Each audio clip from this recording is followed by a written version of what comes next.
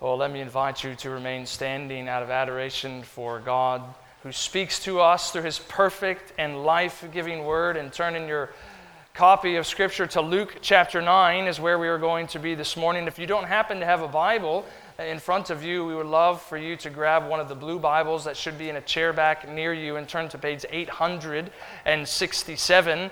If you're a guest with us today, we have for the last several months been walking through Luke's Gospel, slowly but surely, verse by verse, phrase by phrase. And you remember, if you were with us at the beginning, all the way back in Luke chapter 1, Luke told us why he wrote this Gospel. He wrote it so that a man named Theophilus would have certainty concerning the things he had been taught. So if you wanted to subtitle this series through Luke's Gospel, you might just simply say it is certainty about Christ. And we come to a text today, which is verses 18 through 27, that one commentator calls the highest point in all of Luke's gospel regarding the truth about Jesus Christ. It's a text that maybe for many of you is quite familiar. It's even one of the most famous teachings of Jesus Christ, and we hope it does bring us great good and strength and nourishment today as we study it together. So let me get us going by reading our text, and then I do want to pray briefly for God to bless our study of His Word, and then we will begin together. So let us hear now as God speaks to us through His Word. Now it happened that as Jesus was praying alone, the disciples were with Him. And Jesus asked them, "Who do the crowds say that I am?" And they answered, "John the Baptist, but others say Elijah, and others that one of the prophets of old has arisen." And then He said to them, "But who do you say that I am?" And Peter answered, "The Christ of God." And He strictly charged and commanded them to tell this to no one, saying, "The Son of Man must suffer many things, and be rejected by the elders and chief priests and scribes, and be killed, and on the third day be raised." And He said to all, "If anyone would come after me, let him deny himself and take up his cross daily and follow me. For whoever would save his life will lose it, but whoever loses his life for my sake will save it. For what does it profit a man if he gains the whole world and loses or forfeits himself? For whoever is ashamed of me and of my words, of him will the Son of Man be ashamed, when He comes in His glory and the glory of the Father and of the holy angels. But I tell you truly, there are some standing here who will not taste death until they see the kingdom of God." And Redeemer Church, what do we believe about God's Word? The grass withers and the flowers fall, but the word of the Lord stands forever. Let us pray once again. Oh, Father, we do bow before You now, needing the life that Your Word alone can give, the salvation that Your Son alone offers. So help us, we pray, to crucify ourselves even as we listen to this word about the cross, that we would lay our lives, our hearts, our minds, our affections and souls upon the Lord Jesus Christ alone, that we would eagerly and expectantly hear this word that is for our good and for Your glory, that You would help me to preach boldly and clearly as You have commanded me to do so, as a dying man who is unsure to ever preach again, for us to hear these words of life, as a people unsure to ever hear another sermon. And we pray these things in Jesus' name. Amen. You may be seated. One of the most famous and influential Presbyterian preachers of the late 20th century was a man named James Montgomery Boyce. And in 1986, he published a book titled Christ's Call to Discipleship, in which he wrote, "There is a defect, even a fatal defect, in the life of the church in the 20th century, and it is a lack of true discipleship. In some circles, at least, there is very little genuine Christianity. Many fervently call Him Lord, Lord, but they are not Christians." And over a decade later, he was asked if he still agreed with that diagnosis, with that assessment he had made as the 20th century came to its close. And he said, "The situation is not better today. In fact, it's probably worse. What is the problem? We do not like this kind of teaching about discipleship. Prosperity? Yes. Victory? Sure. But suffering, death, the cross, we do not like these things. Yet there is no genuine Christianity without them. And it is a simple yet powerful diagnosis and assessment that we find in our text this morning. That there is no genuine Christianity, that there is no real discipleship without the centrality of the cross of Jesus Christ. What that means for Jesus himself, what that also means for us as his people. So the simple big idea that we're going to find in our text this morning is that Christianity is all about the cross. As essential as letters are to spelling, numbers are to math, dates are to history, oceans are to geography, so is the cross of Christ to Christianity. And we're going to see its centrality and importance, again, not just for Christ, but for us. For he came on a mission with his eyes fixed ever firmly upon Calvary, and calls us as his people to carry our cross each and every day. Christians are necessarily, joyfully cross-centered people. So what we want to see first of all is who Jesus is. We want to know who Jesus is in verses 18 through 20, and then verse 21 and 22. We want to see what Jesus must do, and in the remainder of the text we want to hear what disciples must do. So if you weren't with us last week, let me make sure you understand the context of where we left off, because it is quite important as to what we're going to look at today. You may remember, if you were with us last week, that in the first 6 verses, Christ gave his authority and his power to his 12 apostles and sent them out to preach and to heal. Their short-term mission trip was so successful that the ruler in Judea, King Herod, started hearing about all of this ministry going on in his midst. And so look back at the question he asked in verse 9. He said, "Who is this about whom I hear such things?" So who is this Jesus Christ that's being proclaimed? Who is this Jesus Christ by whom demons are being exorcised and diseases are being cured? And that is the driving question of Luke's entire gospel. Who is Jesus? And we sketched out an answer as he goes and feeds the 5,000 people.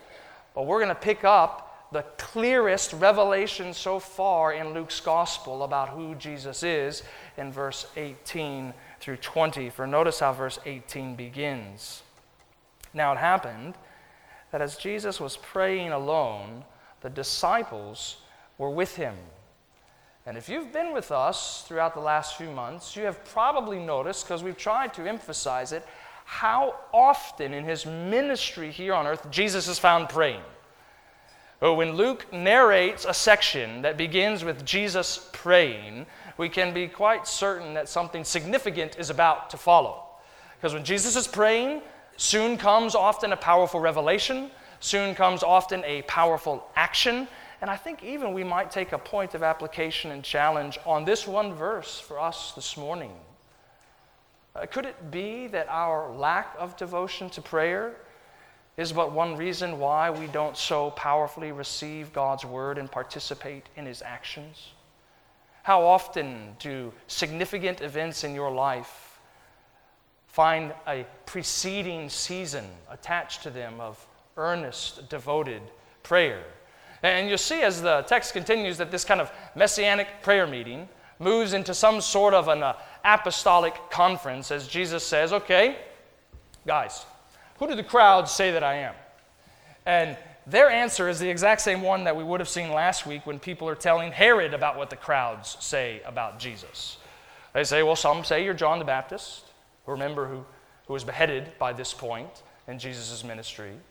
Others of the people say, you're Elijah, come back. Because remember, Elijah never died, and there was the Old Testament prophetic expectation that Elijah would come back according to the end of Malachi. And others say, you're just a mighty prophet who has arisen. So there was, you'll notice even in those answers, The crowds, the people there in Israel were looking for a prophet. For over 4 centuries, God's revealed word had been silent unto them, and they're eagerly and expectantly awaiting God to speak to them once again through a prophet. And here comes Jesus with power. He might be John the Baptist with his head back on. He might be Elijah come down in a chariot of fire. Or maybe he's just some other prophet that we can't even remember. And we do want to say, don't we, that Jesus was and is a prophet. But he is so much more, isn't he? If we look at the question that becomes personal now at the end of verse 20, Jesus says, "But who do you say that I am?" And in the original language, the "you" is emphatic. Everyone, every boy and girl, man and woman must have a personal knowledge of Jesus Christ. It is not the same thing to know truth or convictions about Jesus passed on from others. So students, there is a day coming when you will find this question asked to you. Who do you say that Jesus is? The question isn't, who do your parents, who do your grandparents, who do your teachers, who do your coaches, who do your friends say Jesus is? But who do you say Jesus is? So by this point in Jesus' ministry and the apostles following after Christ, Peter is the acknowledged leader of the group, always quickly and sometimes rashly speaking up for the group, but he gets it right, doesn't he, in this text? And Peter answered, according to the end of verse 20, "You are the Christ of God." Now kids, do you know what it means that Jesus is the Christ? Sometimes we use it so casually and so consistently that it seems as though it's just his last name. But of course it's much more than that. It's just an English transliteration of the Greek word Christos, which just means the anointed one. Jesus is the anointed one of God, the King sent to restore all things. He is the one that's going to come back, that's sent by the Father in order to bring restoration and reconciliation to God's people. This is who Jesus is. And you need to know, if you're in here this morning and you don't happen to be a Christian, that this confession lies at the very center point of our faith. It's what makes us distinct from every other religion that even claims to be Christian. That Jesus is the eternal Son of God who became man, anointed by the Spirit to save sinners like you and me. So, we're not a cult that proclaims a person who is a con man or madman or just merely some good man. We say this is the God-man who came to offer salvation to weary and needy sinners like you and me. You need to know who Jesus is. But you also need to see what Jesus must do. Because notice what he surprisingly says to the disciples in verse 21. And he strictly charged them and commanded them, "Tell this to no one." And again, you might have been with us long enough in Luke's gospel to know that Jesus did this a lot. Cast out a demon and tell that family, don't tell anybody what happened. Heal the disease. Enjoy the renewed fellowship with your almost dying son, but don't go tell people what just happened behind these closed doors. And now he tells the disciples, the Christ of God has finally arrived. Millennia-long expectation has finally reached its fulfillment, but you need to zip your mouth. You don't get to tell anyone about this. And why do you think he commands silence? I think we could say a couple things. First of which is, by this point in Israel's history, as you may know, especially in the 250 years before Christ came, there was an increasing conviction among the Israelite people that the Messiah would return and he would be a military and political figure. That he was going to kick out the bums and the enemies from the Holy Land. Gone would be the Gentiles and defeated would be the Romans. But do you see anything about that in the verses that follow? There's a misunderstanding about the Messiah's mission. And of course, the mission hasn't even come to completion. He wasn't going to come and inaugurate the kingdom, just preaching the good news, casting out demons, and healing people. He came for a much more specific purpose, didn't he? Look at verse 21. The Son of Man must suffer many things and be rejected by the elders and chief priests and scribes and be killed and on the third day be raised. That's what Jesus must do. And that's what no one expected the Messiah would do. And do you sometimes come across Scripture, maybe in your own devotional time, studying it with other Christians, family, worship time, and you find the Spirit just kind of arresting your mind on a particular word? That you seem to try to wring out all of the truth and application from this one given word, and you actually discover that there are unsearchable riches in just one word. That's what it tells you about Jesus Christ. I want you to see that kind of reality in that four-letter word, must. Why must Jesus endure everything that he is getting ready to endure? Well, the Bible says, doesn't it, that you and I have been born into sin. We're by nature children of wrath. From our first breath, we are dead in transgressions. Thus, we deserve to suffer. We deserve rejection. We deserve to be killed.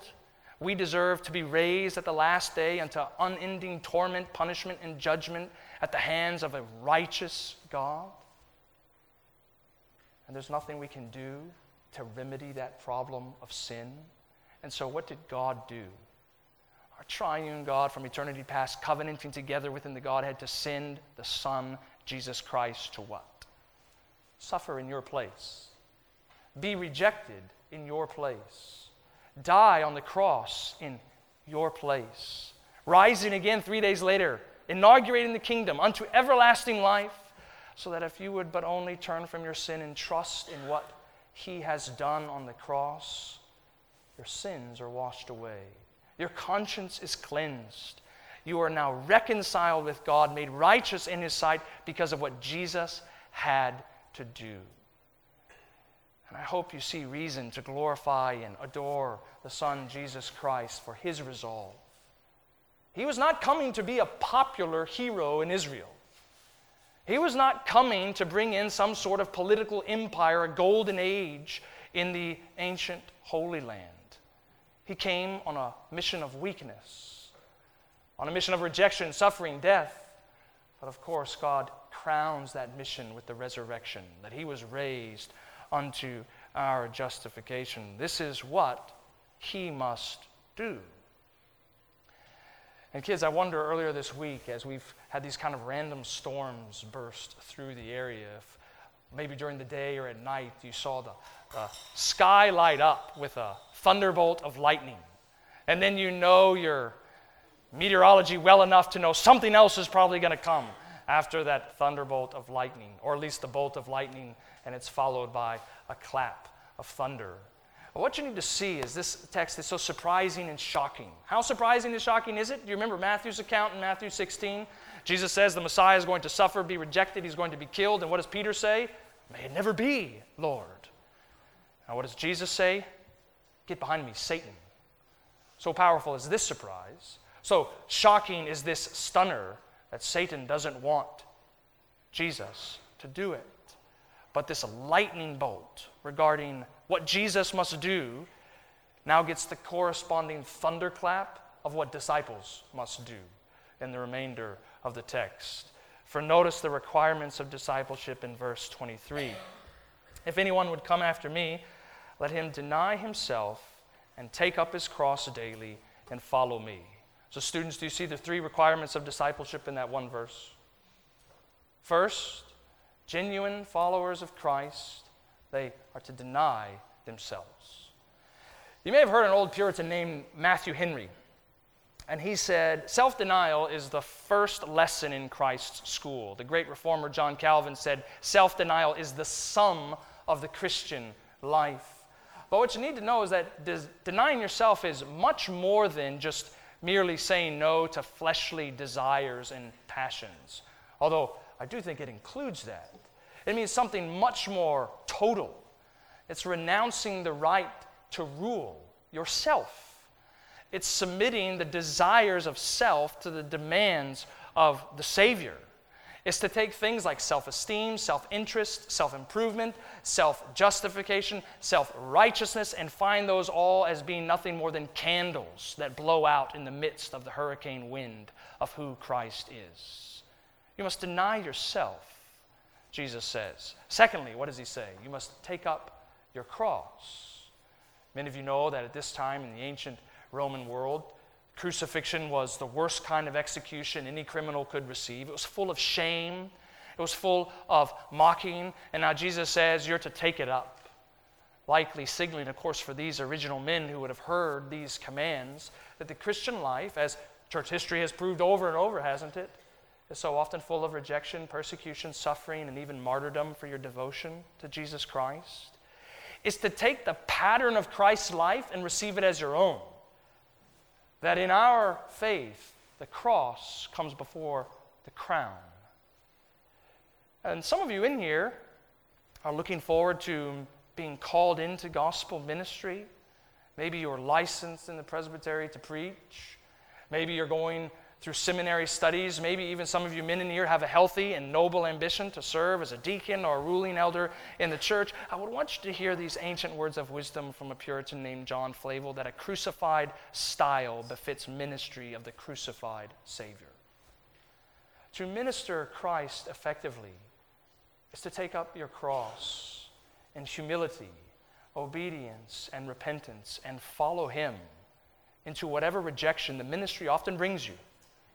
Hardship, maybe persecution, but so often defamation of a reputation, misunderstanding, cold, hard-hearted hearts, not receiving earnest prayers and pleadings and ministry.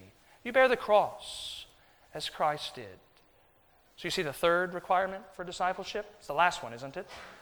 Deny yourself, take up your cross, and follow me. Now, students, you can't let things like social media, Instagram, Snapchat, define what it means to follow somebody. Right? Jesus is not after fans.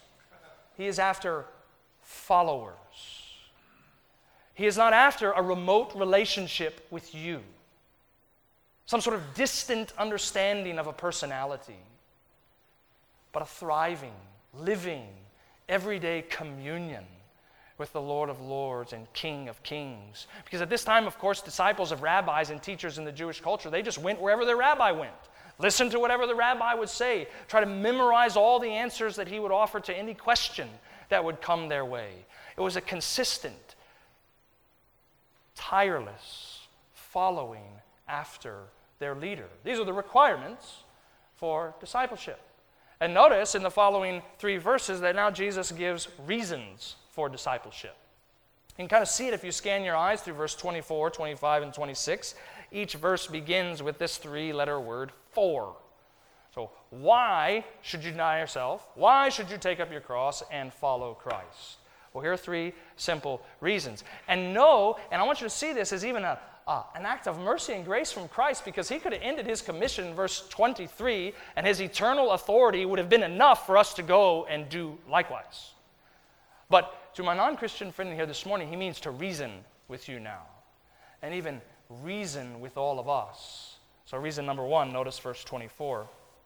For whoever would save his life will lose it, but whoever loses his life for my sake will find it. You see what he's doing there. He is speaking against what has always been the perspective of the world in terms of a relationship with Jesus Christ, that to place your hands in the life of Christ, the world says, is to lose all the joys of this earthly life. You're going to lose everything if you do that.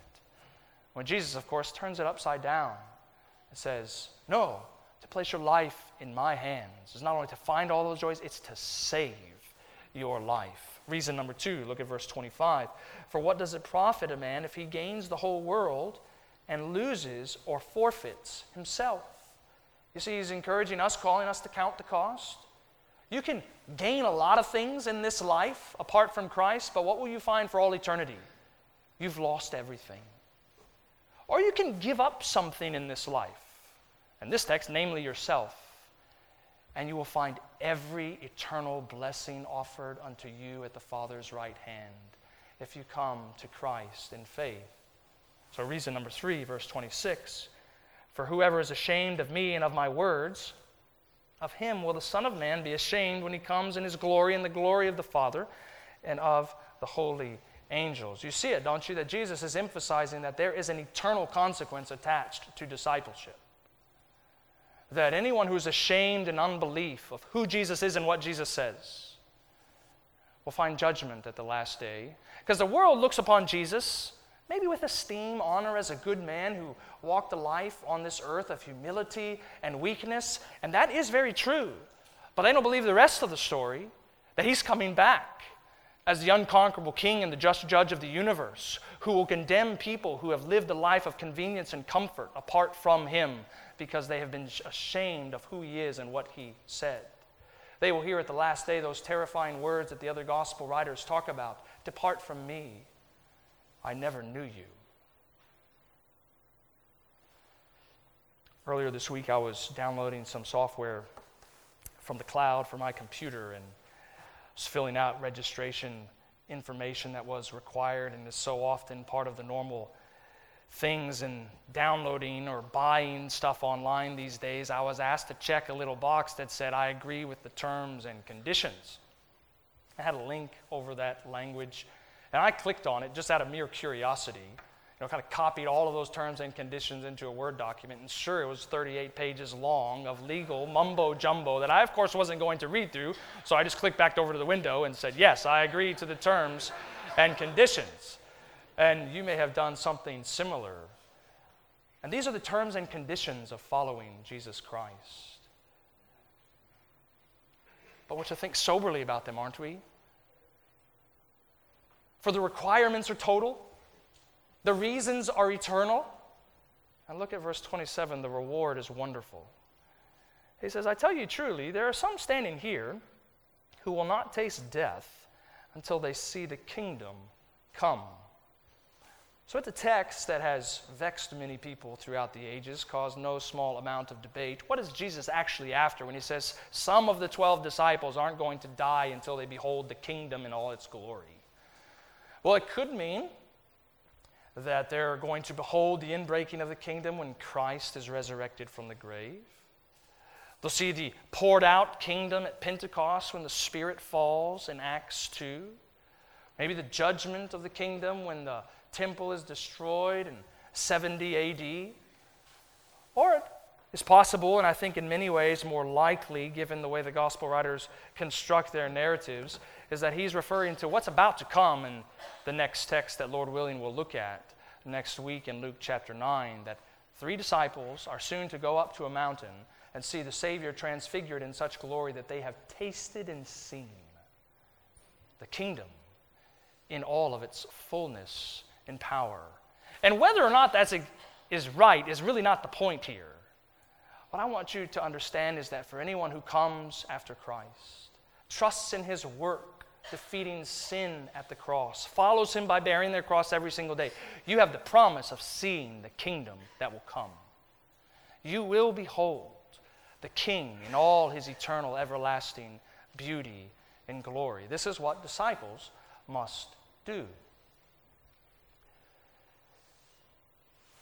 In 1940 and 41, Great Britain stood alone against the evil Nazi empire that was kind of casting its shadow over all Western Europe.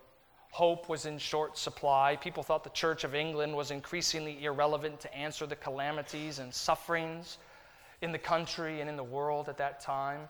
And it's into that context that a professor named C.S. Lewis started broadcasting these 10-minute talks on BBC Radio that were originally titled An Answer, a Clue to the Universe.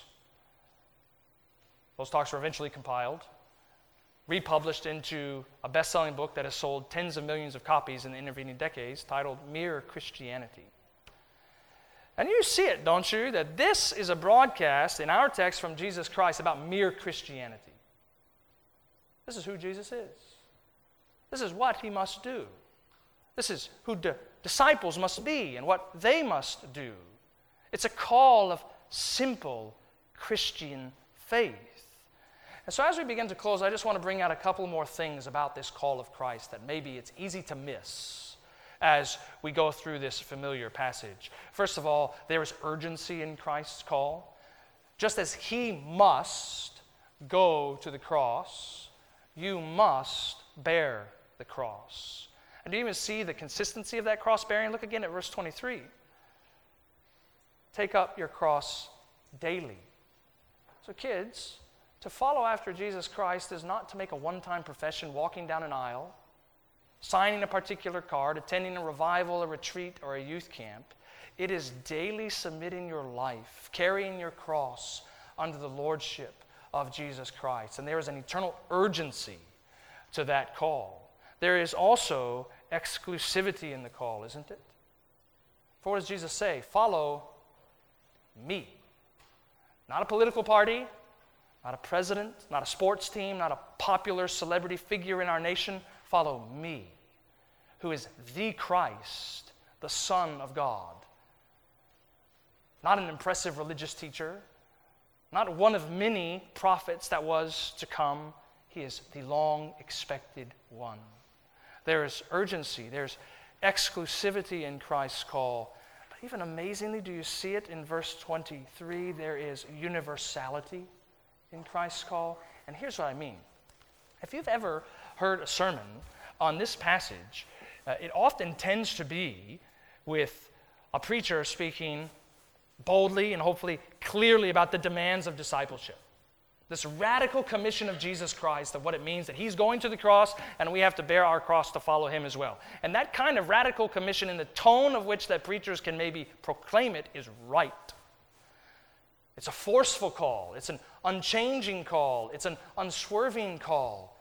But it also is a welcoming call. Do you see how verse 23 begins? If anyone would come after me. He said to all, if anyone would come after me. If anyone would come after me. So you sit in here this morning, and by his word and spirit, he is calling to you. If you would come after me, deny yourself, take up your cross daily, and follow me. So it doesn't matter, does it? It's a call that goes to the insider and to the outsider, to the rich and the poor, to the young and the old, to the hungry and the satisfied, to the married and the single, to the happy and the hurting.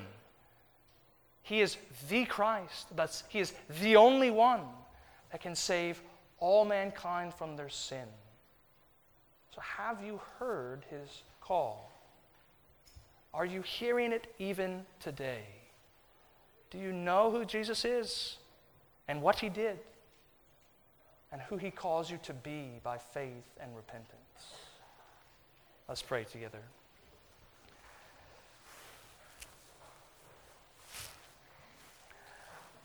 Father, we thank you that your Son, Jesus Christ, was perfect in his obedience. We thank you that by your Spirit you strengthened him in his resolve to go to the cross, to bear our sin, to bear our shame, to take our place.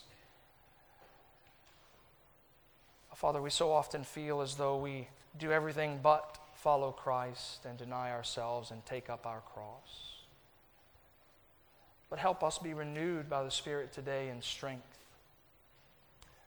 To be renewed by the grace of Jesus Christ that welcomes any who would come to him. To be empowered by the Spirit for a new life of urgent mission, knowing that this is an exclusive and universal call. So, Father, help us even to be a church that proclaims the centrality of Jesus Christ who died on the cross to save sinners.